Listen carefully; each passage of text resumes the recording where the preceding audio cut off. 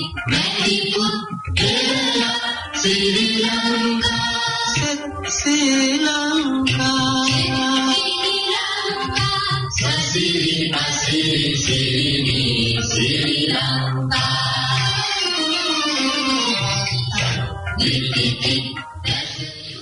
Sara Lanka ඒකීය දේශයක් උදෙසා පහන්දොරක් නවසීලන්ත ස්පර් සංවිධානයෙන්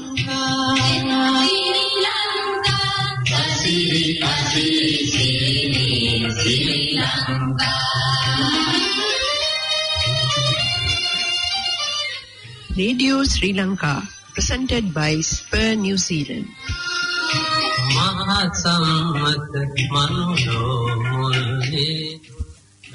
සෑම සිකුරාදා දිනකම රාත්‍රී 7:25ට Planet FM 104.6 ගුවන් තරංගමාලා ඔස්සේ සහ www.planetaudio.org.nz වෙබ් අඩවිය ඔස්සේ නවසීලන්ත ස්පර් සංවිධානය සජීවීව තිළින කරන Sara Lanka ගුවන් විදුලි වැඩසටහනට සවන් දීමට සූදානම් වී සිටින ඔබ සියලු දෙනාම අපි ඉතා ආදරයෙන් පිළිගන්නවා.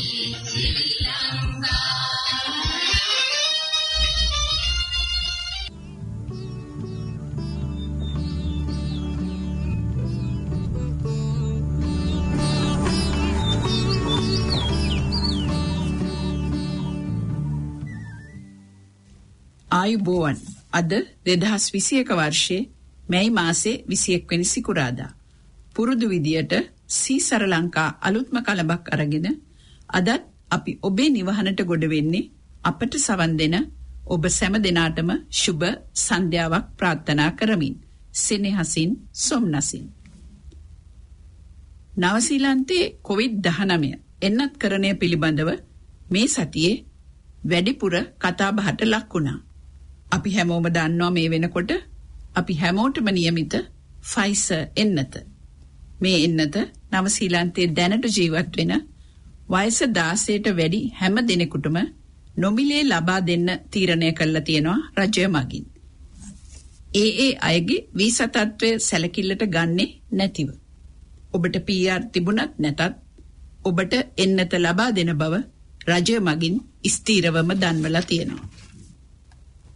සමහර අවස්ථාවලදී COVID-19 එන්නත්කරණය පිළිබඳව ලබා දීලා තියෙන 0800 නම්බරයට දුරකථන ඇමතුමක් දීලා එන්නත ලබාගත් අයත් අපට මුණ ගැහෙනවා.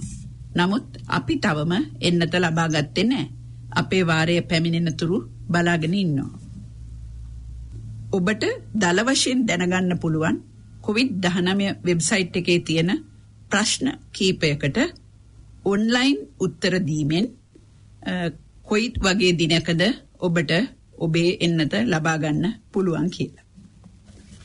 වෙබ්සයිට් එකේ දක්වලා තියෙන ඔබගේ වාරය පැමිණුනාම ඔබට ඒ සඳහා පැමිණෙන ලෙස දන්වලා ටෙක්ස්ට් එකක් හෝ ඊමේල් පණිවිඩයක් එවන බව. COVID-19 වෙබ්සයිට් එකෙන් ඔබට බලා ගන්න පුළුවන් ඔබේ ප්‍රදේශයට අයිති එන්නත් කරන මධ්‍යස්ථානයේ විස්තර. උදාහරණයක් විදියට නෝර්ත් ෂෝ පදිංචි අයගේ එන්නත් මධ්‍යස්ථානයේ තියෙන්නේ බර්කන් හෙඩ් වල. මැයි 14 වෙනිදා දැනගන්න ලැබුණා වෙලින්ටන් ප්‍රදේශයේ වේස්ට් වෝටර් සැම්පල් එකක් පරීක්ෂා කරනකොට ඊටාම දුර්වල පොසිටිව් රිසල්ට් එකක් COVID පොසිටිව් රිසල්ට් එකක් දකින්න ලැබුණු බව. ESR ආයතනය නිතිපතා ඔක්ලන්ඩ් වෙලින්ටන් ඇතුළු අනෙකුත් ප්‍රධාන නගරවල වේස්ට් වෝටර් පරීක්ෂා කරනවා. ප්‍රිකෝෂන් එකක් විදියට. එක්වරම මැයි 14 වෙනිදා වෙලින්ටන් සැම්පල් එකක් දුර්වල ඒත් පොසිටිව් ප්‍රතිඵලයක් ලබා දීම නිසා යම් කිසි විශේෂ පරීක්ෂණ තත්ත්වයක් යටතට වේස්ට් වෝටර් පරීක්ෂා කිරීම ආරම්භ කරලා තිබුණා. නිරෝධානීය රහිත ගුවන් ගමන් ගැන කතා කරනකොට වික්ටෝරියා, නිව් සවුත් වේල්ස් ප්‍රාන්ත සමගත් දැනට පවත්වාගෙන යනවා. ඒ පළාතකින් රෝගී පුද්ගලයෙකු හමුව තිබුණත්. නවසීලන්තයට පැමිණෙන නිරෝධායනයක් නැතිව ගුවන් තොටුපළින් පිටවෙන අයට පිට වෙන්න කලින් තමන්ගේ විස්තර, ඒ කියන්නේ තමන්ගේ නම, ලිපිනය, ගුවන් ගමන් බලපත්‍රයේ විස්තර, පැමිණි ගුවන් යානය පිළිබඳ තොරතුරු, නවසීලන්තයේ පදිංචිව සිටින ලිපිනය, contact person කෙනෙක්ගේ තොරතුරු ආදිය ලබා දිය යුතු වෙනවා. ඒ ඉදිරියේදී යම් විදියකින් උවමනා වුණොත් කියලා.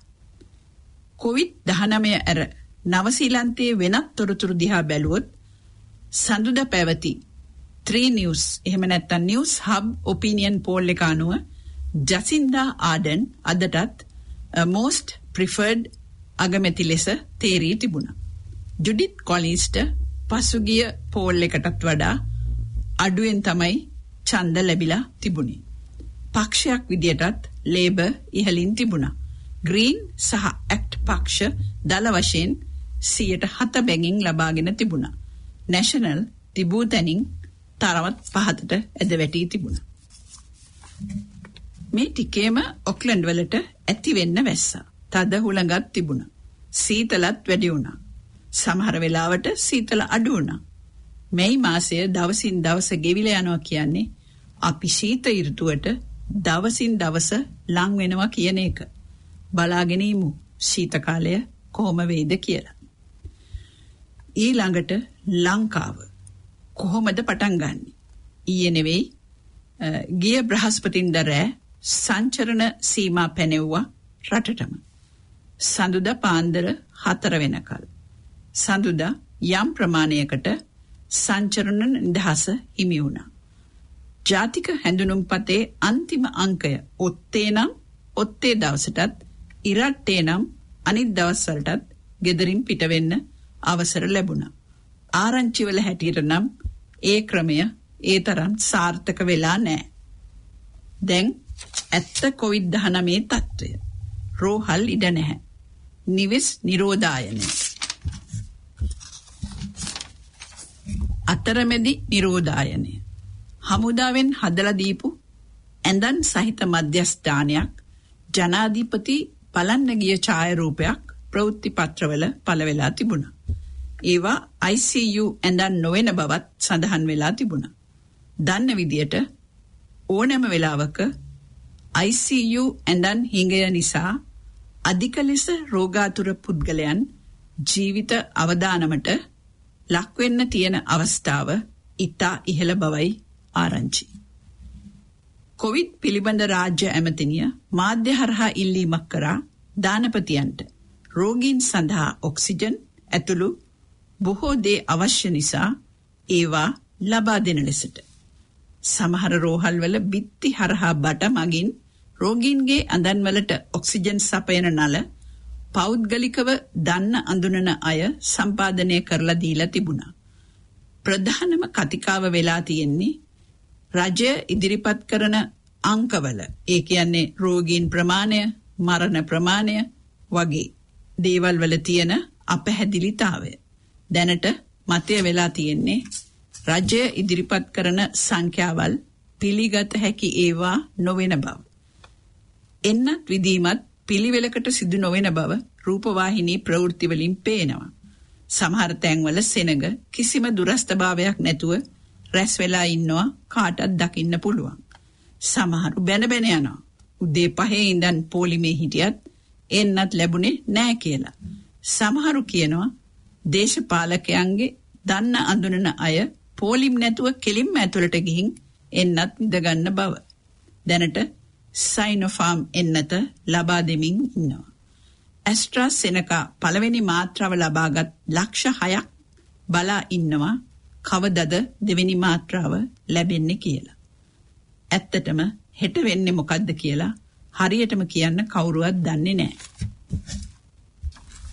ඔබ දන්නවා වරාය නගර පනත් කෙටුම්පත පිළිබඳව ශ්‍රේෂ්ඨාධිකරණයේ තීන්දුව පසුගිය සතියේ පාර්ලිමේන්තුවේ කතානායක වෙත ලබා දුන් බව. කතානායක විසින් මේ තීන්දුව පාර්ලිමේන්තුවට ඉදිරිපත් කළා. මැයි 18 වෙනිදා. මේ සම්බන්ධ විවාදය මැයි 19 සහ මැයි 20 පවත්වන බවත් මැයි 20 වෙනිදා මේ සම්බන්ධව ඡන්ද විමසීමක් පවත්වන බවත් තවදුරටත් කතානායක සඳහන් කරලා තිබුණා. මේ කෙටුම්පතේ වගන්ති රාශියක් ආණ්ඩුක්‍රම ව්‍යවස්ථාවට පටහැනි බව ශ්‍රේෂ්ඨාධිකරණය දැනුම් දීලා තිබුණා. පනත් කෙටුම්පතේ වගන්ති 17ක් පමණ ජනමත විචාරණයක් අවශ්‍ය නැති වුණත් 3/2ක බහුතරයකින් අනුමත විය යුතු බවත් ශ්‍රේෂ්ඨාධිකරණය නියෝග කළා තිබුණා. ඒ පනත් කෙටුම්පත දෙවෙනි සහ තෙවෙනි වර කියවීමෙන් පස්සේ සභා සම්මත වුණා. මේ ගැන වැඩි විස්තර මහින්ද ඔබට කියන්න බලාපොරොත්තු වෙනවා. කොහොම වුණත් වෙසක් පෝය යෙදිලා තියෙන්නේ මැයි 26 බදාදා. තව දවස් 5යි. 26 27 යන දවස් දෙක නිවාඩු දිනයන්. ඊට අමතරව ලංකාවේ මැයි 24 සහ 25ත් රජයේ නිවාඩු දින ලෙස ප්‍රකාශ කළා. මැයි 22 මැයි 23 සතියන්තය. මේ දිනවල යම් විදියක සංචරණ සීමා පනවන බවයි ආරංචි වෙන්නේ. රජය ජනතාව දැනුවත් කළා හැකිතරම් තම නිවෙස්වලට වී වෙසක් දිනය සමරන ලෙසට. මෙවර තොරණ වෙසක් කූඩු වෙසක් සැරසිලි නැතුව රටේ යම් පාළු ස්වභාවයක් දකින්නට ලැබෙයි කියලාත් හිතෙනවා. නමුත් මේ වෙලාවේ ලංකාවේ ජනගහනයෙන් විශාල පිරිසක් COVID-19 රෝගය නිසා කරදරයට පත් වෙලා තියෙන වෙලාවක්. නමුත් මේ වෙලාවේ ලංකාවේ ජනගහනයෙන් විශාල පිරිසක් COVID-19 රෝගය නිසා කරදරයට පත් වෙලා. වෙසක් උත්සවය වුණත් උත්සවයක් පවත්වන්න තරම් මානසික සහනයක් අපේ රටේ ජනතාවට මේ වෙලාවේ තියෙනවද කියලා හිතන්නත් බෑ. අද වැඩසටහන ආරම්භ කරන්න අපි තෝරගත්තා වික්ටර් රත්නායක ගායනා කරන ගීතයක්. වැඩසටහන ආරම්භ කරමින් අපි ප්‍රාර්ථනා කරනවා තෙරුවන් සරණින් සෑම දිනාටම සහනයක් ලැබේවා කියලා.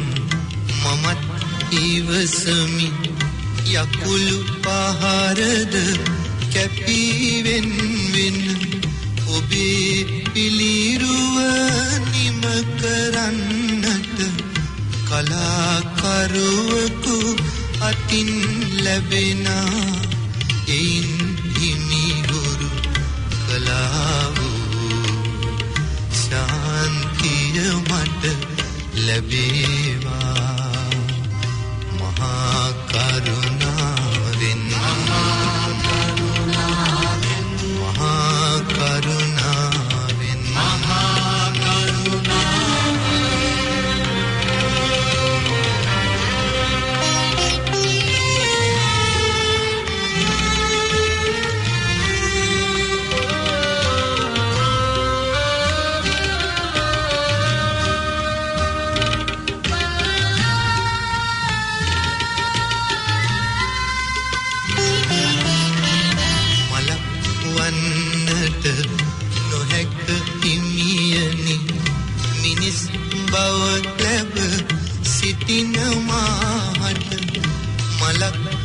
අද ඔබ දෙපා පාමුල විඳින සිහිලස නොමැත මාහට මලක් උදා මගේ ජීවය ඔබේ පාමුල පරුණාවේ නිවන් දුටු හිමි රුවන් පිළිරුව පමණි මට අද ශේෂ වූයේ හිමි දෙසූ බණ අසා ඇති මුදු ඇසූයේ හිමිගේ හඬින්නෝ අනේ පිදු සිටු පුතුට මෙන් අනේ හිමියනි මටද දැන් දෙසාවද හල මැනවි බුදු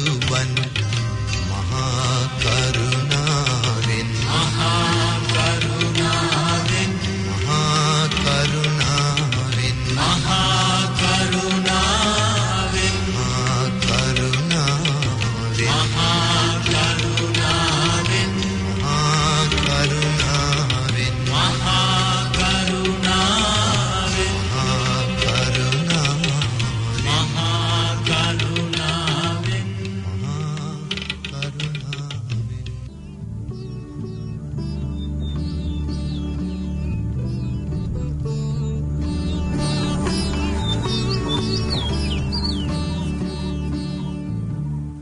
අයිබෝවන් හිතවත් අසන්නනේ පසුගිය දින කිහිපය ශ්‍රී ලංකා ඉතිහාසයේ විශේෂ අවස්ථා කිහිපයක් සනිටුහන් කළා. එක් අවස්ථාවක් තමයි ශ්‍රී ලංකාවේ කොවිඩ් මරණ සංඛ්‍යාව 1000 ඉක්මවා යාම. දෙවන අවස්ථාව ශ්‍රී ලංකාවට සාමය උදා වී වසර 12ක් පිරීම. දෙවන අවස්ථාව ශ්‍රී ලංකාවේ වරාය නගරය පාලනය කිරීමේ නීති රීති ඇතුළත් කොළඹ වරාය නගර විශේෂ කොමිෂන් සභා 50 කෙටුම්පත පාර්ලිමේන්තුවේදී සමත වීම. ආණ්ඩු පක්ෂය ඉදිරිපත් කළ සංශෝධන සහිතව කොළඹ වරාය නගර ආර්ථික සංවර්ධන 50 කෙටුම්පත වැඩි ඡන්දයෙන් අද පාර්ලිමේන්තුවේදී සම්මත වුණා. ඊට පක්ෂව ඡන්ද 149ක් හිමි වූ අතර විපක්ෂව ලැබුණේ ඡන්ද 58ක් පමණයි. ඒ අනුව 50 කෙටුම්පතට පක්ෂව ලැබුණු වැඩි ඡන්ද සංඛ්‍යාව 91ක්. කොළඹ වරාය නගර ආර්ථික සංවර්ධන 50 කෙටුම්පත පිළිබඳ විවාදය දින දෙකක් පාර්ලිමේන්තුවේදී පැවැත්වුණා.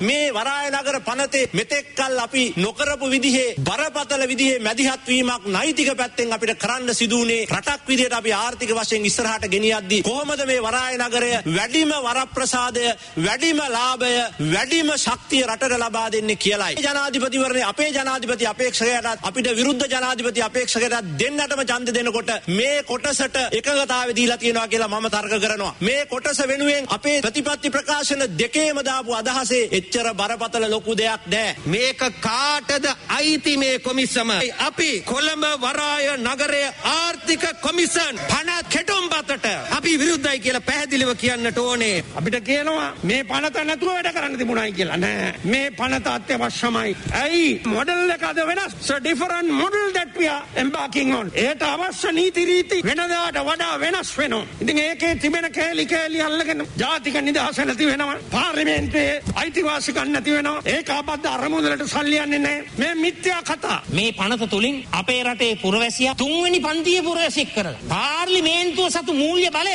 සහ මුලින්ම පාවලා දීලා අපිට ආයෝජන අවශ්‍ය නම් දිරිගැන්වීම් දෙන්න ඕනේ. බදු සහන දෙන්න ඕනේ. එහෙම නැත්නම් ආයෝජකයන් එන්නේ නැහැ. හැබැයි මේ බදු සහන දෙන්නේ කොයි අවස්ථාවලදීද? කොයි කොන්දේසි වලට යටත්වද? කවුද ඒක තීරණය කරන්නේ? වෙන කවුරුවත් නෙවෙයි. මේ පාර්ලිමේන්තුව තමයි ඒක තීරණය කරන්නේ. ඒ කියන්නේ ඒ සහන මොනවද දෙන සහන? ඒ සම්බන්ධයෙන් රෙගුලාසියක් පාර්ලිමේන්තුවට ගේන්න ඕන. ඒ රෙගුලාසිය මේ පාර්ලිමේන්තුවේදී සම්මත වෙන්න ඕන. එම නිසා මේ පාර්ලිමේන්තුවේ බලය කිසිසේත් අඩුවන්නේ නැහැ.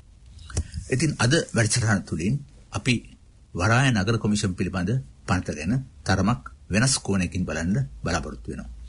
වෙනත් කෝණයකින් අපි බලන්නේ පසුගිය දින ගණනාවක් පුරාවට ඒ ගැන ඇතිතරම් කතාවල් දේශපාලනඥයන් විසින් කර ඇති නිසා.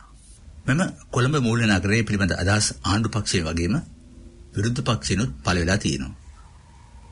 ප්‍රතිපත්තියක් වශයෙන් දෙපැත්තේම ප්‍රධාන පක්ෂ මෙම මූල්‍ය නගර සංකල්පයට එකඟයි. දක්ෂිණාංශික අදහස් දරන එක්සත් ජාතික පක්ෂය, සමගි ජන බලවේගය, ශ්‍රී ලංකා නිදහස් පක්ෂය, දෙමළ ජාතික සන්ධානය වගේම පොදු ජන පෙරමුණත් මේට එකඟයි. මේ සංකල්පයට වාමාංශික අදහස් දරන ජනතා විමුක්ති පෙරමුණත් තදබල විරුද්ධත්වයක් පෙන්වු කළ නැහැ. ඒත් විරුද්ධත්වයේ තියෙන්නේ එම කොමිසමේ සංයුතියටත් එයට පවරා දෙන්නට අදහස් කරන බලතල වලටත් ඒවා ලබා දෙන්නට උත්සාහ කරන අන්දමට.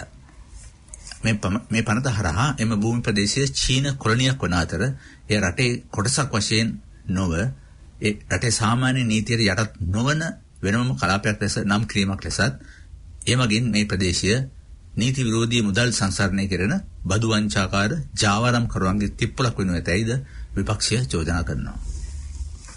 ඒ චෝදනා අද ප්‍රතික්ෂේප කරනවා.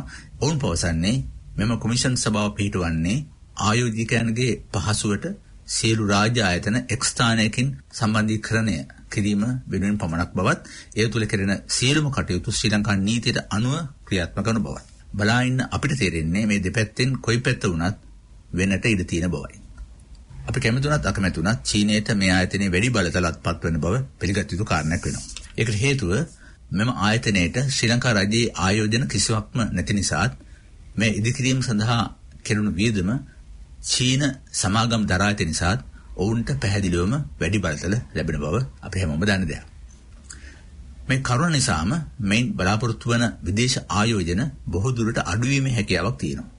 විශේෂයෙන්ම බටහිර යුරෝපා රටවල් මගින් විශාල ආයෝජනයක් චීන ආධිපත්‍යයක් ඇති සමාගමකට කරයි කියලා හිතන්නට අමාරුයි. රට දෙපැත්තෙන්ම පිටලා තියෙන සිංගප්පූරු සහ ඩුබායි මූල්‍ය නගර අතහැරලා දාලා තරමක් අවදානමක් ඇති කොළඹ මූල්‍ය නගරයට එයි කියලා හිතන්නට අමාරුයි. එහෙම වුණොත් මේ ආයෝජනයට එන සමාගම් වැඩිපුරම චීන සමාගම් වෙන්නට පුළුවන්. ආයෝජන සමාගම් වැඩි කර ගැනීමට චීනයට ඇති උනන්දුවත් තරමක් ප්‍රශ්නකාරී. දේශපාලන සහ ආරක්ෂක උවමනාවන් අනුව චීනයට අවශ්‍ය මෙම ස්ථානයේ කකුල තබා ගැනීම පමණයි. එය ඔවුන්ට දැන් ඉටුලා තියෙනවා. ශ්‍රී ලංකාවේ නීති වලට යටත් නොවී ඉඳීමේ අවකාශයක් ඔවුන්ට යම් තරමකට ලබාගෙනත් තියෙනවා. ඔවුන්ගේ අරමුණු ඔවුන් මේ වන විටත් ළඟා කරගෙන තියෙන නිසා ආයෝජකයන් ගැන ඔවුන් පමණට වඩා වෙහෙසෙයි කියලා අපිට හිතන්නට අමාරුයි.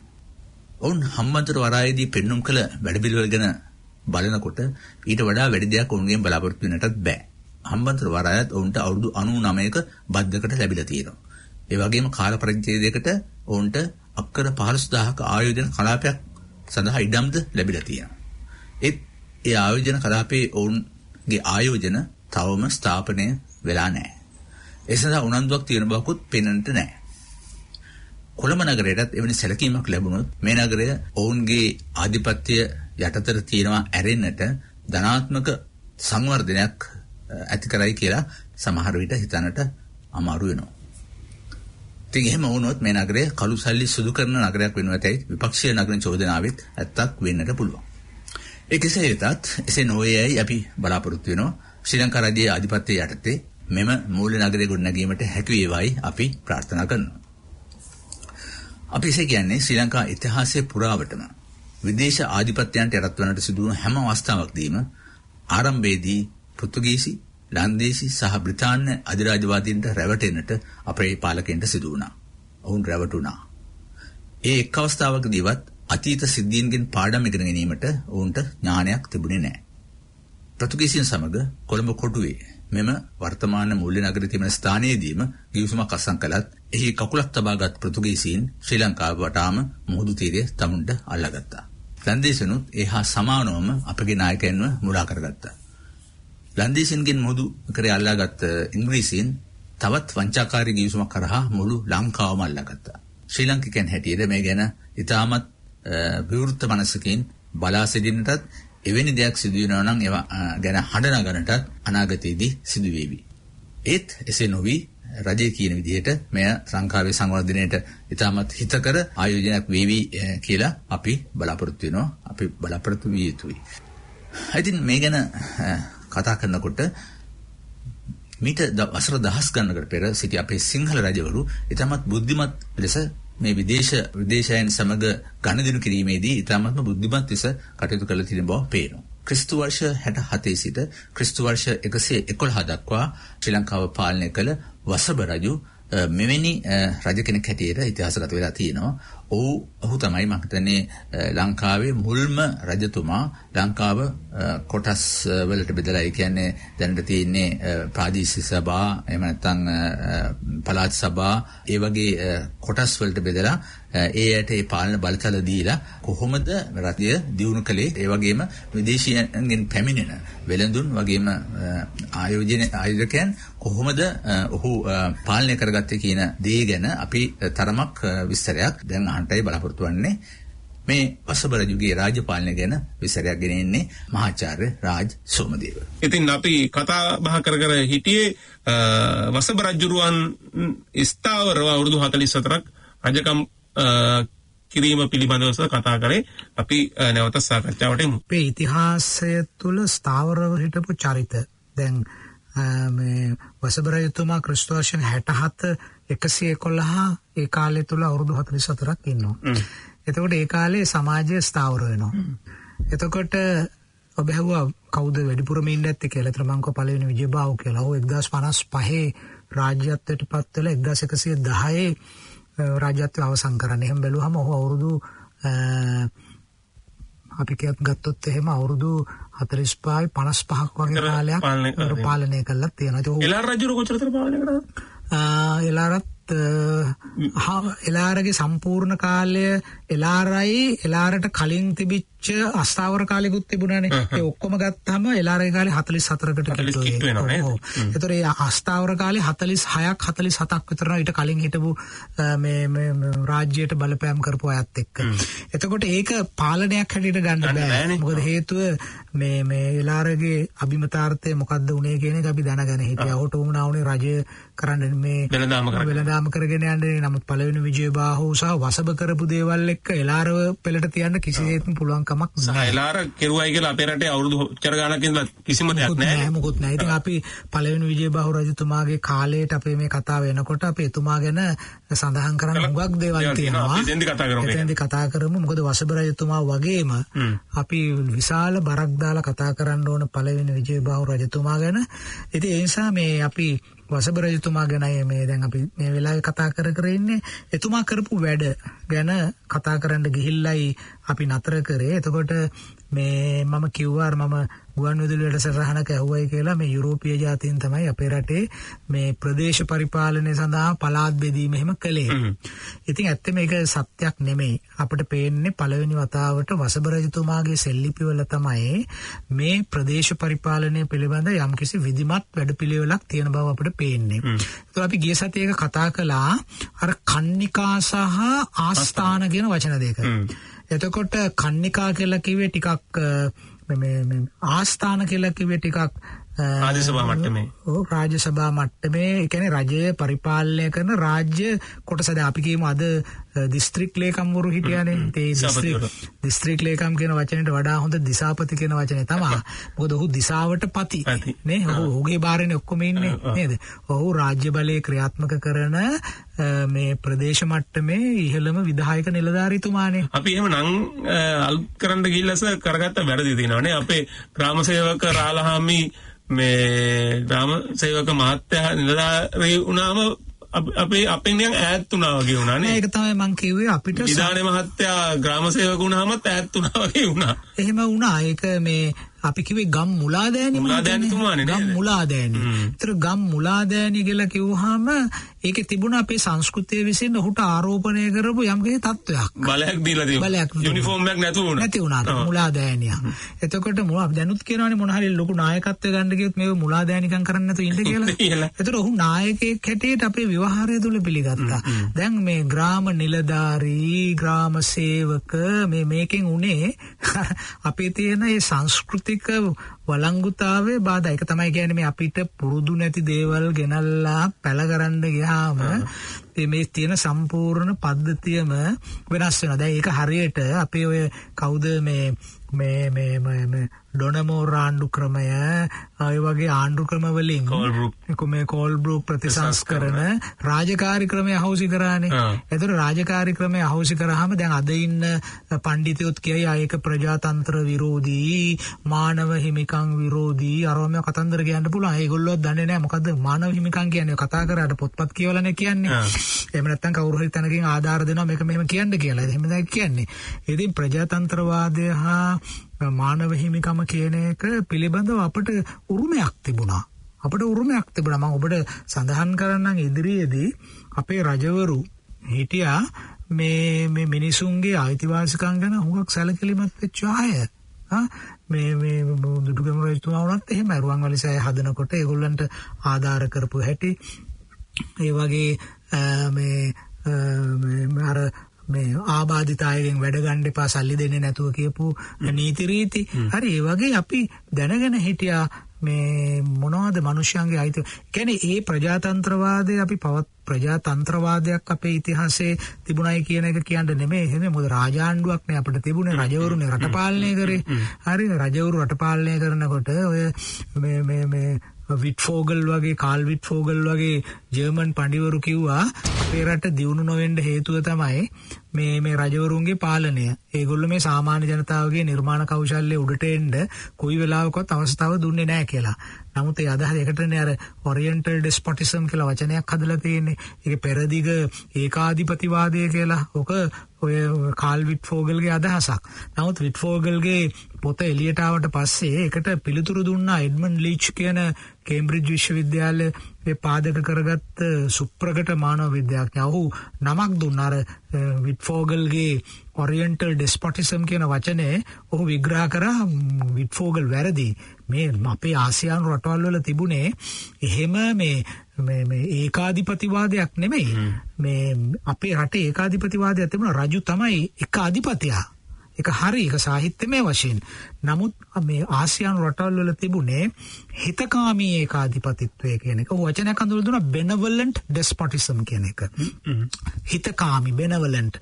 මේ පාලකයෝ හිතයිෂී විදිහට කරේ. දැන් කාල් විට්ෆෝගල් කියන හැටියට අපේ රටේ විද්‍යාව, තාක්ෂණය, කලාව දියුණුනේ නෑ යුරෝපේ වගේ කියලා කියන එක කොහොමද අපි කියන්නේ? දැන් වසබ රජුරුවන්ගේ කාලේදී අපි මේ විසෝකොට්ටුව දියුණු කරනවානේ සිස්ටන්ස් ලූස් එක නේ. එතකොට අපේ රජුරුව කියලා හැදුවේ නෑනේ කවුරුනේ. ඒක රජුරුව නෙමෙයි රජුරුව ශිල්පින් යොදාගෙන උන්ට ආයෝජනය කරලා ඒ පරිශ්‍රණ වලට බත් වැටුප් දීලා එහෙමනේ කරන්න ඕන. එතකොට අපේ අවශ්‍යතාව අනුව අපි වැඩ කටයුතු කරන්න අපි දැනගෙන හිටියා. එතකොට වසබ රජුරුවන්ගේ කාලේ අපි මේ කරපු ප්‍රධාන දෙයක් තමයි රටම බෙදුවා. කියන්නේ රට බෙදනවා නෙවෙයි. පරිපාලනය සඳහා මොකද යහපත් පරිපාලනයක් ගෙනියන්න නම් අපේ රටේ තියෙන පාරිසරික විවිධතාව කියන එක අපි තේරුම් ගන්න ඕන. අපි මුල් කාලේ ත්‍රුහුණු පිහිටි මායා කියලා බෙදලා තිබුණානේ. නේ? ඒතර ඒකත් පළාත් බෙදීමක් නේ. එතකොට මේ කර්ණික හා ආස්ථාන බෙදුවේ රටේ දේශීය ආදායම ක්‍රමවත් කරන්න කියන එක අපිට පේනවා. බොහොම පැහැදිලිව. දැන් වර්තමානයේ හොයාගන්න පුළුවන් ද වසබ රජුරු ඒ බෙදපු කර්ණිකාවල ස්වභාවය කොයි වගේද කියලා මැප් එක? නෑ මෙහෙමයි. අපිට පුළුවන් ඒක හරි අමාරු වැඩක්. නමුත් අපිට පුළුවන් මේ දැනට තියෙන ශිලාලේඛන පාවිච්චි කරලා ඊටාම ඡායා මාත්‍රිකව මෙන්න මේ ප්‍රදේශය මේ අහවල් පරිපාලන දිස්ත්‍රික්කයට යටත්ව තිබුණයි කියන එක අපිට පෙන්වන්න. අනික නුවන් මෙහෙම ඒක අපිට ඒක කරන්න පුළුවන් තවත් දෙයක් තියෙනවා. මේ ලංකාවේ පුරාණම සෙල්ලිපිවල තියෙනවා නකර කියන වචනේ. නකර කියන්නේ නගරස්. ටවුන්ස් කියන ඒවා සිටිස් නෙමෙයි. අපි වචන දෙකක් පාවිච්චි කරා. පුර නකර. පුර කියලා කිව්වේ සිටි කියන වචනේ. මොකද සිටි කියන වචනයට පැහැදිලි අරුතක් තියෙනවා. නගරයක්. එතකොට නකර කියලා කිව්වේ ටවුන්ෂිප්ස් කියන ඒවා. ඒ කියන්නේ කුඩා ප්‍රමාණයේ ජනගහනය වැඩි තැන්. එතකොට මට මතකයි එක්තරා අවස්ථාවක අපේ මහාචාර්ය අනුර මනතුංග මහත්මයා සිතියමක් පිළියෙල කළා තිබුණා. ඒක ප්‍රකාශයටපත් වුණා. මේ ලංකාවේ පුරාණ නගර, ඒ කියන්නේ මීට අවුරුදු 2300කට කලින් අපේ තිබිච්ච ටවුන්ෂිප්ස් කොහෙද තිබුණේ කියන එක සෙල්ලිපි වල තියෙන කරුණු අඳුරගෙන ලකුණු කරා. එතකොට දැන් බලන්න අපේ රටවල් වල ප්‍රධාන මෙට්‍රොපොලිටන් සිටිස් තිබුණා. හරි. ඊට පස්සේ ඒ අතර ටවුන්ෂිප්ස් තිබුණා. ඔව්. දැන් අපි සාමාන්‍යයෙන් ගත්තොත් එහෙම නගරයක් කියලා කියන්න පුළුවන් තබුත්තේගම. සිටි එක අනුරාධපුරය නේ. ඉතින් අද එදා අතර ලොකු වෙනසක් නැහැනේ. හරිද? ඉතින් මේ නගර මොකද ඇති උනේ කියන එක දිහා බැලුවම අපිට පේනවා අද කාර්යමයි. මොකද විශාල ගම් තිබුණානේ. අර අපි සිටියමක් දැක්කහම අපි පෙන්නම ඒක ඕන නම් ලංකාවේ කොයිතරම් කුඩා වැව් තියනවද කියලා. මේ වතුරෙන් වැඩ කරන කුඩා වැව්. ඒකනේ වසබ රජතුමා මධ්‍යම ප්‍රමාණයේ වැව් හදන්නේ. කුඩා වැව් තිබුණා. නමුත් දැන් ඔහු මධ්‍යම ප්‍රමාණයට එනවා. ඇවිල්ලා මොකද කෘෂි කර්මය තීව්‍ර කරන්න ඕන නිසා. එතකොට අර ගම් වල නිෂ්පාදනය එන්නේ නගරවලට. නගරය තමයි මේ බඩු එක්කහුව කළා පුරයට යවන්නේ. පුර ගොඩක් තිබුණේ නැහැ. පුර තිබුණේ බොහෝ වෙලාවට අනුරාධපුර කියන නමින් මේ නුරුපුර කියන වචනේ පළවෙනි විජයබාහු රජතුමාගේ පනාගඩුව තඹසන්නසේ තියෙන නුරුපුර කියන එක පුර. පුර කමත කියලා වචනයක් තියෙනවා. පුර කමත කියලා අපි මීට අවුරුදු 2300කට උඩදී ලියවිච්ච සෙල්ලිපි එක නුවන් පුර කමත. මේවා අපේ හිතවත් ශ්‍රාවකයෝ අහන්න ඕන, දැනගන්න ඕන. මොකද මේ පුර කමත කියන්නේ? පුර කමත කියන්නේ පුරයෙහි කර්මාන්තකරු. ඒතර පුරෙහි කර්මාන්තකරු කියවහම ඕක අපේ අයට තවමත් තේරෙන්නේ නැහැ. පුරෙහි කර්මාන්තකරු කියන්නේ සිටි ආකිටෙක්ට්. නගර සැලසුම් කරුවා සිටි ආකිටෙක්ට්. ඒතර අද තියෙනනේ අර්බන් ටවුන් ප්ලෑනින් කියලා නේ. එතකොට පණ්ඩුකාභය රජතුමාගේ මේ ටවුන් ප්ලෑනර් කවුද? ජෝතිය කියන නිගණ්ඨයා. ජෝතිය තමයි ඔහුගේ ටවුන් ප්ලෑනර්. එතකොට දැන් අපි කතා කරනනේ town planning, city planning, urban planning කියලා. එතකොට දැන් මේවා එකක්වත් එතකොට අපිට අවුරුදු 2300කට උඩදී අපේ නගර සැලසුම් කළ නගර කියන එක පේනවානේ. පුර කමත කියන වචනේ සෙල්ලිපියක තියෙනවා. හරි මේ අවකන කිට්ටුව සෙල්ලිපියක. සැස්සේරුවේ මට මතක හැටියට. පුර කමත. එයා දීමනාවක් දීලා තියෙනවා පන්සලකට. ඒතර එයා හඳුන්වලා තියෙන්නේ මම සිටි ආකිටෙක්ට්. මේ පුර ටවුන් ප්ලෑනර්. එතකොට දැන් එහෙම සම්ප්‍රදායක් කරානේ අපට එන්නේ. ඉතින් මට තේරෙන්නේ නැහැ අපේ සමාජයේ ඇයි මේ අපේ දේවල් මේ විදිහට නිග්‍රහයටපත් කරන්න කියන එක. අද අපේ රටේ වැඩ කටයුතු වලට විදේශිකයන් මෙතරම් මැදිහත් වෙන්නේ අපිට ඒ දේවල් කරගත නොහැකි නිසා. ඒත් අවුරුදු දහස් ගණනකට පෙර අපේ මුතුන් මිත්තන් ඉතා ක්‍රමානුකූලව රාජ්‍ය පාලනය කරගෙන ඇති බව ඉතිහාසයෙන් ඔප්පු වී තිබෙනවා. ඉතින් තවදුරටත් ඒ ගැන අසන්නට පළමු අපි ගීතයකට සවන් දී සිටිමු. මේ වෙසක් උත්සවයත් ශ්‍රී ලංකාවේ අභිමානයත් සමරන සතියක් වෙනුවෙන් ගායනා කළ අතිශයින් ජනප්‍රිය ගීතයක්.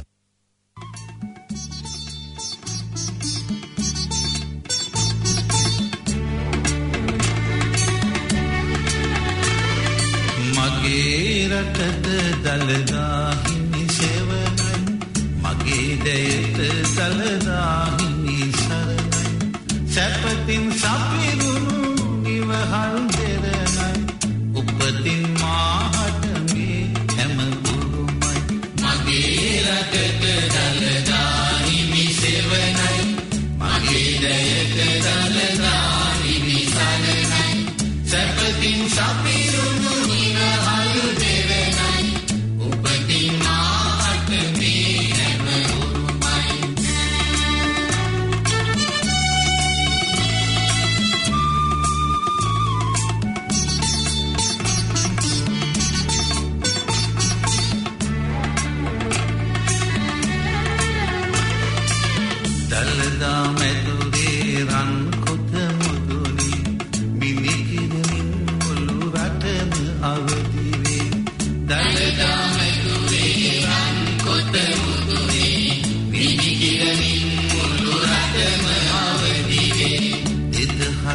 වසරක මහරු අතීතය සීහතේජසින් යලි පිබිදේ.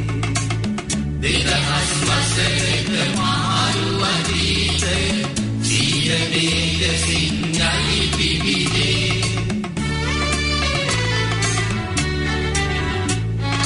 මගේ රටට දළදා හිමි සෙවණයි, මගේ දයට දළදා හිමි සරණයි,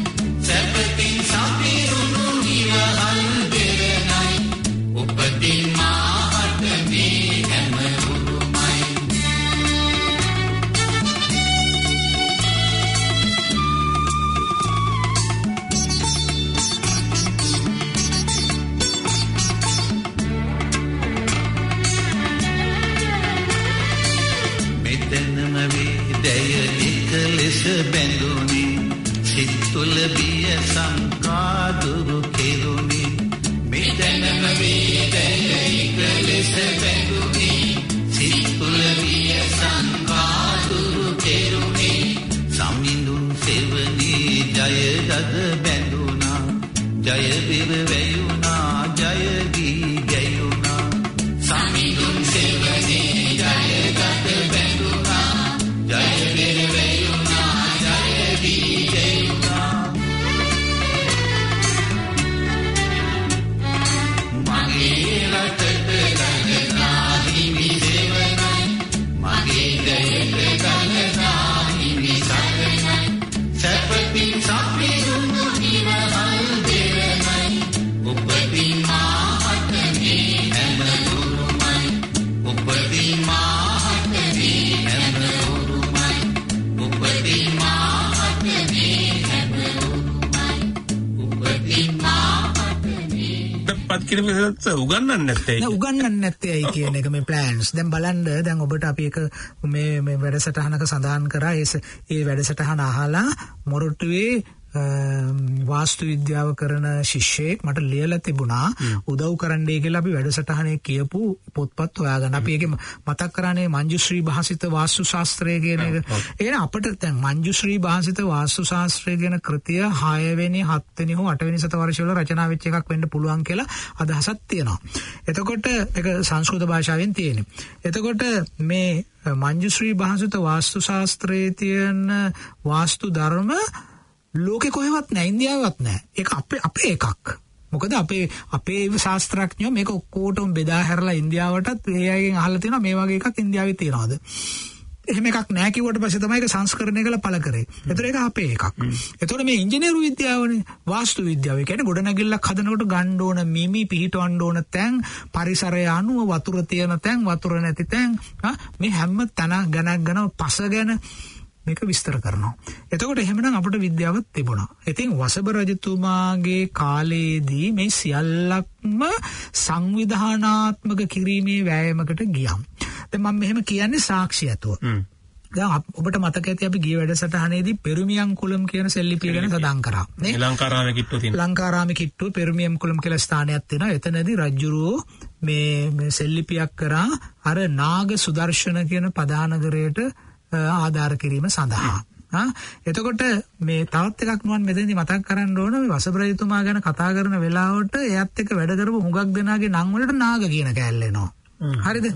දැන් මේක ගැන අපි තාම හරියට ඉස්මතු කරේ නෑ වැඩසටහනේදී. ඔව් හැබැයි සර් දැන් කියනකොට මට මතක් වුණා වසබ ආවේ මේ උඩහ ඉඳන්නේ උතුරු දිග වැසියෙක් කියලා දෙනවනේ. ඒතර උතුරු දිග තමයි නාගයෝ හිටියේ කියලා කියන්නේ. ඒතර එක්තරා අපි ලම්බ කරන පෙළපත එහෙ පැත්තට සම්බන්ධයක් තියෙනවා. එතකොට මේ මොනවාද අපිට එක ශ්‍රාවකෙක් අපිට ලියලා තිබුණා අපි හිතන් හිටියේ නාග දීපය කියලා කියන්නේ මේ දැන් තියෙන නයිනතිව් දූපත. නමුත් අපි දැනන් හිටියේ නෑ මුළු නාගයන් සිටියේ කඳුකරේ පමණක් නොවේයි මුහුදු තෙරද නාගයන් සිටියයි කියලා විස්තරයක් තියෙනවා. එතකොට දැන් කැලණියේ හරි එතකොට ඒ සම්බන්ධයක මුහුදු තෙරට කිට්ටු ප්‍රදේශවල නාග කියලා ප්‍රභූවරුන් හිටියා. ඒතර වසබ නාග කෙනෙක් වෙන්න කියලා නෑ කොහෙවත්. උහුට ලම්බ කරන කියන පෙළපත තමයි පවරා දීලා තියෙන්නේ. නමුත් මේක ඉස්සරහට දීර්ඝව කතා කරන්න ඕනේ. දැන් මේ අපි කතා කරන්නේ පළවෙනි ලම්බ කරන පෙළපත වසබගෙන් පටන් ගත්ත. නුවන් අපි ඉදිරියට සාකච්ඡා කරනවා ලංකාවේ බලය ඉතාම කාර්යක්ෂමව පාවිච්චි කරපු රට ඉතාම ඉදිරියකට ගෙනාපු දෙවෙනි ලම්බ කරන පෙළපතක් ගැන. මේ දැන් මොකද්ද මම මේ කියන්නේ ලම්බ කරනවල උතුරු දිග වැසියෝ ඔවුන්ට නාග සම්බන්ධතාවක් තියෙනවා. නාග කියලා කියන්නේ අපේ දේශීය ජන කණ්ඩායමේ එක කොටසක් නියෝජනය කරන පිරිසක්. එහෙමනම් වසබලා මේ බලය අල්ලගන්නේ ඒ දේශීය උනන්දුව දේශීය අනන්‍යතාව මතුවෙච්ච නිසා. මොකද වසබට ආසන්න කාලේ අපි දන්නවා යසලාලක තිස්සගෙන් පළවෙනි රාජ පරම්පරාව අවසන් වුණා. ඊට පස්සේ ලොකු වැකුම් එකක් මේක ඇතුලේ ඇති වෙනවා. අන්න ඒක නිසා තමයි අපි දන්නවා මේ ලම්බකර්ණවලුන්ට ලොකු ප්‍රතිවිරෝධතාවක් එනවා අර ඉලනාගේ රාජ්‍ය කාලයේදී. නමුත් ලම්බකර්ණවරු එක දිගට එක ධෛර්යයෙන් යුතුව ගිහිලා බලය අල්ලගන්නවා. අල්ලගෙන වැඩ කටයුතු කරනවා. ඒතර වසබ තමයි එහි ප්‍රමුඛයා. ඒතර වසබගේ පෙරමියන් කුලම් සෙල්ලිපිය ගැන අපි කිව්වා. ඒ වසබගේ කාලේ ඇතිවෙච්ච පුනර්ජීවය අපිට පේනවා. දැන් ඔය පෙරමියන් කුලම් සෙල්ලිපියේ තියෙනවා එක්තරා තැනක අයිසයිහ නවික නකය අයිසයිහ කියලා වන්නන් දෙකක්. නාවික නාග. නාග නැමැති නාවිකයෙකුත් මේ දීමනාවට හවුල් වෙලා තියෙනවා. හරිද? ඒතර එතනත් නාගවරයෙක් ඉන්නවා. ඒතර මේ දීමනාව දීලා තියෙන්නේ නාග සුදර්ශන පදහනගරයට. එතකොට මේකේ මම කියන්න උත්සාහ ගන්න දේ තමයි අර අයිසහිය කියන වචනේ. මේක අපි ඊටාම මුල් වැඩසටහනකත් මේ අයිසහිය ගැන මතක් කරා. මේ අයිසහිය කියන වචනේ අපේ සිංහල නමක් නෙමෙයි. නාග කියන එක සිංහල නමක් වුණාට අයිසහිය කියන එක සිංහල නමක් නෙමෙයි. මේ අයිසහිය කියන අයිසයි කියන නම අයිසයි හ කියන්නේ සම්බන්ධ විභක්ති ප්‍රත්‍යය. අයිසයි කියන වචනය ගැන මාචාර්ය සෙනරත් පරණවිතාන ලොකු අර්ථ නිරූපණයක් සොයා බැලීමක් කරලා ඉදිරිපත් කළා. ඔහු කිව්වා මේ අයිසයි කියන වචනය සමාන වෙන්නේ අජිසක කියන වචනෙට. අජිසක කියලා කියන්නේ තායිලන්තේ අග්නිදිග ආසියාවේ හිටපු පුරාණ ඉතාම බලවත් වෙළඳ පවුලක්. ඔවුන් ජාත්‍යන්තර වෙළෙන්දෝ. දැන් අපෙත් තියෙනවානේ වෙළඳ පවුල්. අදත් සමහර සමාගම් ඒ නම් වලින් හඳුන්වන්නේ නේද? ඒ වගේ මේ අජිසක කියලා කියන්නේ අද මේ නමේ හැටියෙන් අපිට පේනවා මේක මේ පාලි සංස්කෘත හෝ දේශීය සම්භවයකින් එන වචනයක් නෙමෙයි කියලා. ඒතර අජිසක මේ අග්නිදිග ආසියාවේ වෙළඳ පවුලක් නියෝජනය කරන කෙනෙක්ය. එතකොට ඒක සාධාරණීකරණය කරන්න පුළුවන් අජිසකත් එක්ක එහෙම නැත්නම් අයිසයි එක්ක මේ පෙරමියන් කුලම සෙල්ලිපියේ සඳහන් දීවනාවට සම්බන්ධ වෙලා ඉන්නේ නාවික නාග. ඒතර නාග අපේ නාවිකයෙක්. ඔහු නාවිකයෙක්. ඔහු මුහුදු වෙළඳාමේ නිසකෙම යෙදෙන්නේ.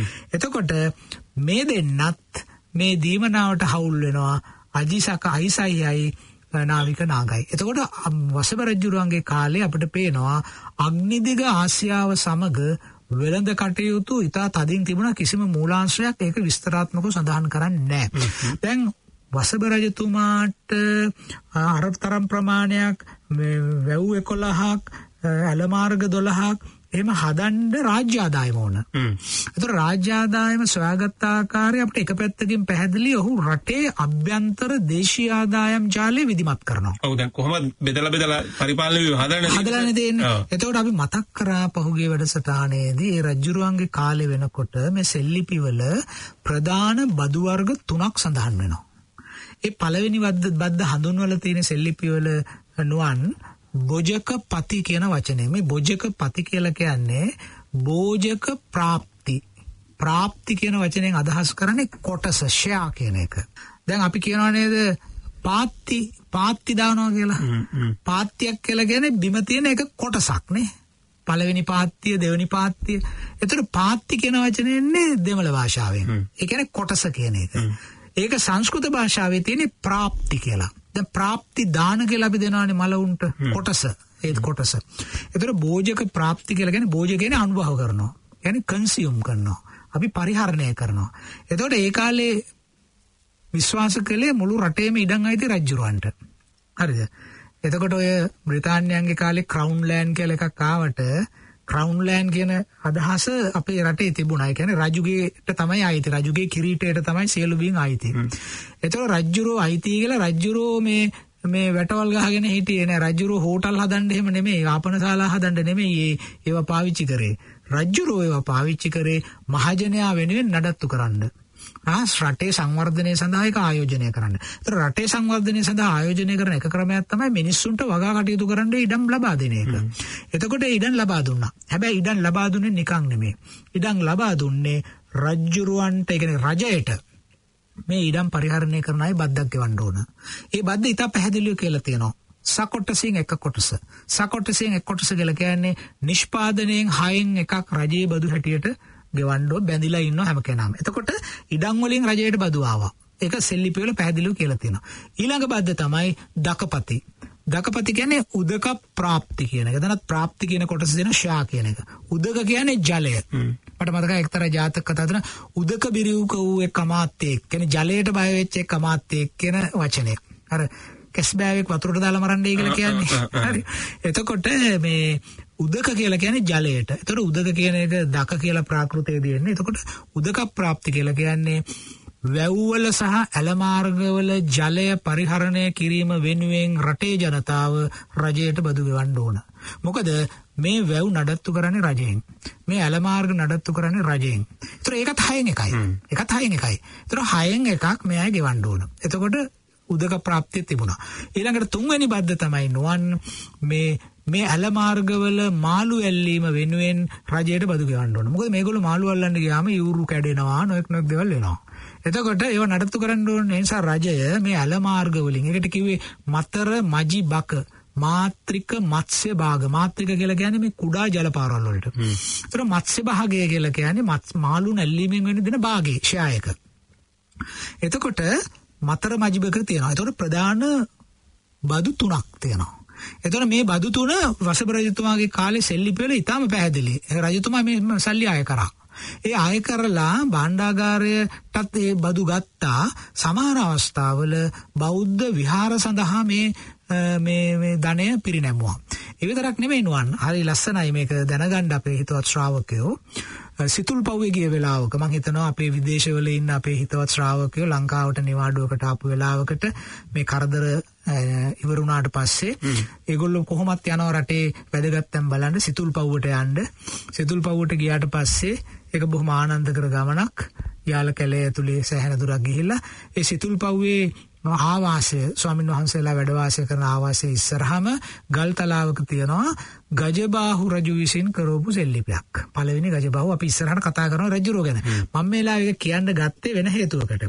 දැන් අපේ රට අපේ සමාජය කොයිතරම් සංවිධානාත්මකව සකස් කරගන්න අපේ පාලකයෝ උත්සාහ කරනවාද කියනවා නම් ඒ ගජබාහු රජතුමා කරපු සෙල්ලිපියේ තියෙන්නේ සිතුල් පව්වේ වැඩ වාසය කරන භික්ෂූන් වහන්සේලාගේ සිව්පසේ සපයා ගැනීමට කරපු ආධාරයක්. ඒ ආධාරයට දෙන්නේ මොකද්ද දන්නවද? මහා විනිච්චෙහි ලබනක වට. මොකද්ද මේ මහා විනිච්චෙහි ලබනක වටිති කියලා කියන්නේ?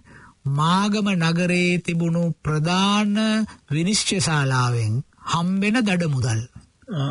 උසාවිය මගින් අය කරගන්නා දඩ මුදල් ටික පන්සලේ භික්ෂූන් වහන්සේලාගේ සිව්පසේ සපයා ගැනීමට පූජා කරනවා. ඒ කියන්නේ හම්බන්තොට හයිකෝට්ටයෙන් එන ආදායම. දැන් වචනෙන් අපි පරිවර්තනය කරොත් ඒ ප්‍රධාන උසාවිය මහාධිකරණය වෙන්න පුළුවන්. අද ආර්ථයෙන් ගත්තොත් ඒ අධිකරණයෙන් එන මේ දඩ මුදල්. එතකොට කාට හරි කියන්න පුළුවන්ද ඒ කාලේ රජුරෝ තමයි නඩු වැහුවේ, රජුරවන්ට ඕන දේවල් තමයි කරේ, මේක ඒකාධිපති රාජාණ්ඩුවක්. හරි ආදි වශයෙන් අපිට කියන්න බෑනේ. හරිද? එතකොට එහෙනම් මහා විනිශ්චයහි ලබනක වටිති කිව්වම මහා විනිශ්චය ශාලාවල් අපිට තිබුණා. හයි කෝට්ස් නේ. ඒතර හයි කෝට්ස් වල හම්බෙන්න දඩ මුදල ගජබහු රජුරු මේ දුන්නා සිතුල් පව් පන්සලේ ඉන්න ස්වාමින් වහන්සේලාගේ සිව්පසේ සපයා ගන්න. එතකොට මේ විදිහට මේ රට ඒක ගජබහු තෙන්නේ ලම්බකරන පෙළපතේවනේ. මේවා වසබටි තින් හැම එකක්ම සෙල්ලිපි වල ලියන්න බෑනේ. ඉතින් නොලීව දේවල් ඕන තරම් ඇති. ඒතර එතුමාගේ කාලේ ඉඳලා මේ විනිශ්චය ශාලාවල් පිහිටවලා ඒ වගේ දඩ මුදල් අය කරලා කියන්නේ සිවිල් නීතිය හරිද? දැන් මිනිමැරුම් වලට දඩ ගහන්නේ නෑනේ නේද? අපරාධ නීතිය කරනකොට මේ මම ඒක ගැන දන්න කෙනෙක් නෙමෙයි. නමුත් අපි දඩයක් ගහන්නේ සාමාන්‍ය එක වරදවල් කාණ්ඩයක් තියෙනවා. ඒකට දඩ ගහලා එළියට දාන්නේ. එතකොට මේ වගේ දේවල් අපේ සමාජය තුළ තියෙනවා. අශ්මේ වසබ රජතුමා ඊටාම කල්පනාකාරී රජෙක්. ඔහු මොකද කළේ? ඔහු දැක්කා මේ අපේ රටට හුඟක් ආක්‍රමණාවේ කොහෙන්ද නුවන් අපි කතා කරුවේ මාතර වරායෙන්. ඒ හරහානේ ආවේ. වෙලෙන්ද ඔක්කොම ආවේ පැත්තෙන්. එලාරත් ආවේ එතනින්. එතකොට මේ හේතුව නිසා මන්නාරම අවට අන්‍ය ජාතික කියන්නේ తాවකාලික ආපු ඒ කොස්මොපොලිටන් කමියුනිටිස්, ඒ කියන්නේ විශීර්ණ ජන කොටස් කියන්නේ අපි කියන්නේ මොනවාද ඒකට දැන් වචනයක් තියෙනවානේ මේ මොකද්ද ඒ කියන්නේ මේ ඩයස්පෝරා. එතකොට එහෙම ඩයස්පෝරා ඉන්න පුළුවන්. දැන් ඔය පදවිය එහෙම ඩයස්පෝරා එකක් එහෙම තිබුණාම නානාදේශීන් කියලා. ඒවා අපි ඉදිරියේදී කතා කරමු. එතකොට මේ මන්නාරම මේ වරායාවට මෙහෙම ඩයස්පෝරා කියන්නේ විශීර්ණ ජන කොටස් හිටියා නානා ජාතික. ඒතර මේ වසබ රජුරු ඉතා හොඳ වැඩක් කළා. හරි ඒක මන් දන්නේ අපිට කියන්න දීර්ඝ වෙලා නැති වෙයි. ඒ නිසා මේ අපි කෙටියෙන් කියමු අපේ මේ ශ්‍රාවකීන්ට බලාපොරොත්තු තියාගන්න ඊළඟ වැඩසටහනට යන්න කලින් අපේ දැන් අපිට දැන් තියෙනවානේ මේ නැවත පදිංචි කිරීමේ මේ කතන්දර අමාත්‍යාංශ ඇමතිවරු ඉඳලා ඉතින් එහෙම වුණේ නැහනේ වෙන ඒවා වුණා. එතකොට දැන් මේවා හරි නූතන සංකල්ප කියලා කියන ඇති මේ මානව මෙහෙම අයිතිවාසිකම් කට්ටිය. වසබ රජතුමා තමයි ලංකා ඉතිහාසයේ පළවෙනි වතාවට අපිට පේන්නේ ඒ වගේ ජනගහනය විවිධ එක සාන්ද්‍රණය වැඩි වෙනකොට එක තැනක ජනගහනය ඒක තනුක කරලා ඒ අනවශ්‍ය ප්‍රශ්න විසඳා ගැනීමට නැවත පදිංචි කිරීමක් කරපු පළවෙනි රජුරෝ හැටියට අපිට පේන්නේ වසබ රජුරෝ. අපි මේ කතාව ලබන වැඩසටහනේදී ඉදිරිපත් කරනවා. ඉතින් දැන් අපි වැඩසටහනේ අවසාන කොටසට ළඟාව තිනවා. මේ අපේ රට බේරගත් ඒ ශ්‍රේෂ්ඨ ලංකා පුත්‍රයන් වෙනුවෙන් ගයන ඒ සදානුස්මරණීය ගීතය.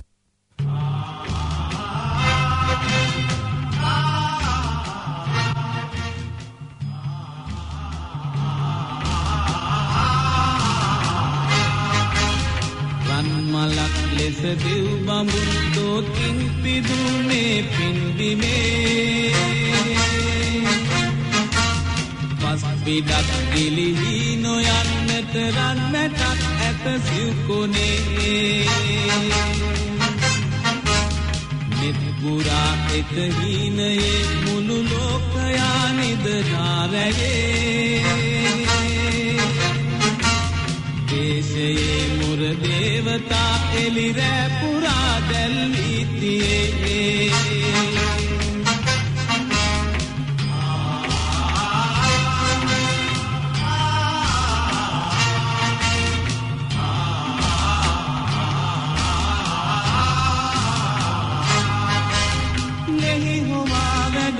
පුතුන් අත අවිදරා වැදරන මතින් බැවිකුම් දැක දැබැතින් හිස අත්මුදුන් දෙති පියවරුන් මව්බිමේ හිමිකම් පතා තම දිවි පිදු කල ඒ පුතුන් හෙලේ හැම මව්වරුන් ලය කිරි එලි ඇත උන්නමින් රන්මලක් ලෙස දෙව් බඹුන් දෝතින් පිදුනේ පින්බිමේ පස් පිටක් ගිලිහි නොයන්නට රන් මැටක් ඇත සිව්කොනේ නිත්පුරා එක හීනයේ මුළු ලෝකයා නිදනාරයේ දේශයේ මුර දේවතා එලිරෑ පුරා දැල්වීතියේ. දැන් එළඹිලා තියෙන්නේ සමු ගැනීමේ සහ වෙන්ව යාමේ නිමේෂය.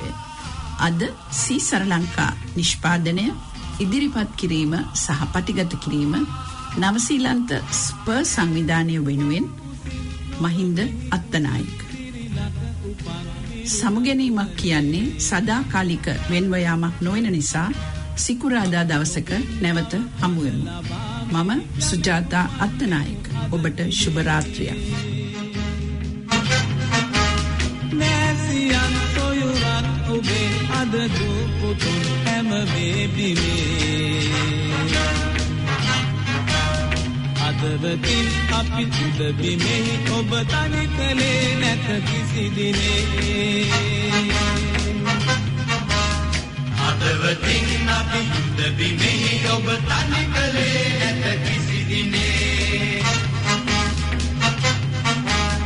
අදවතින් අපි උදබිමෙහි ඔබ තනි කලේ නැත කිසි දිනේ අදවතින් අපි උදබිමෙහි ඔබ තනි කලේ නැත කිසි දිනේ. Community X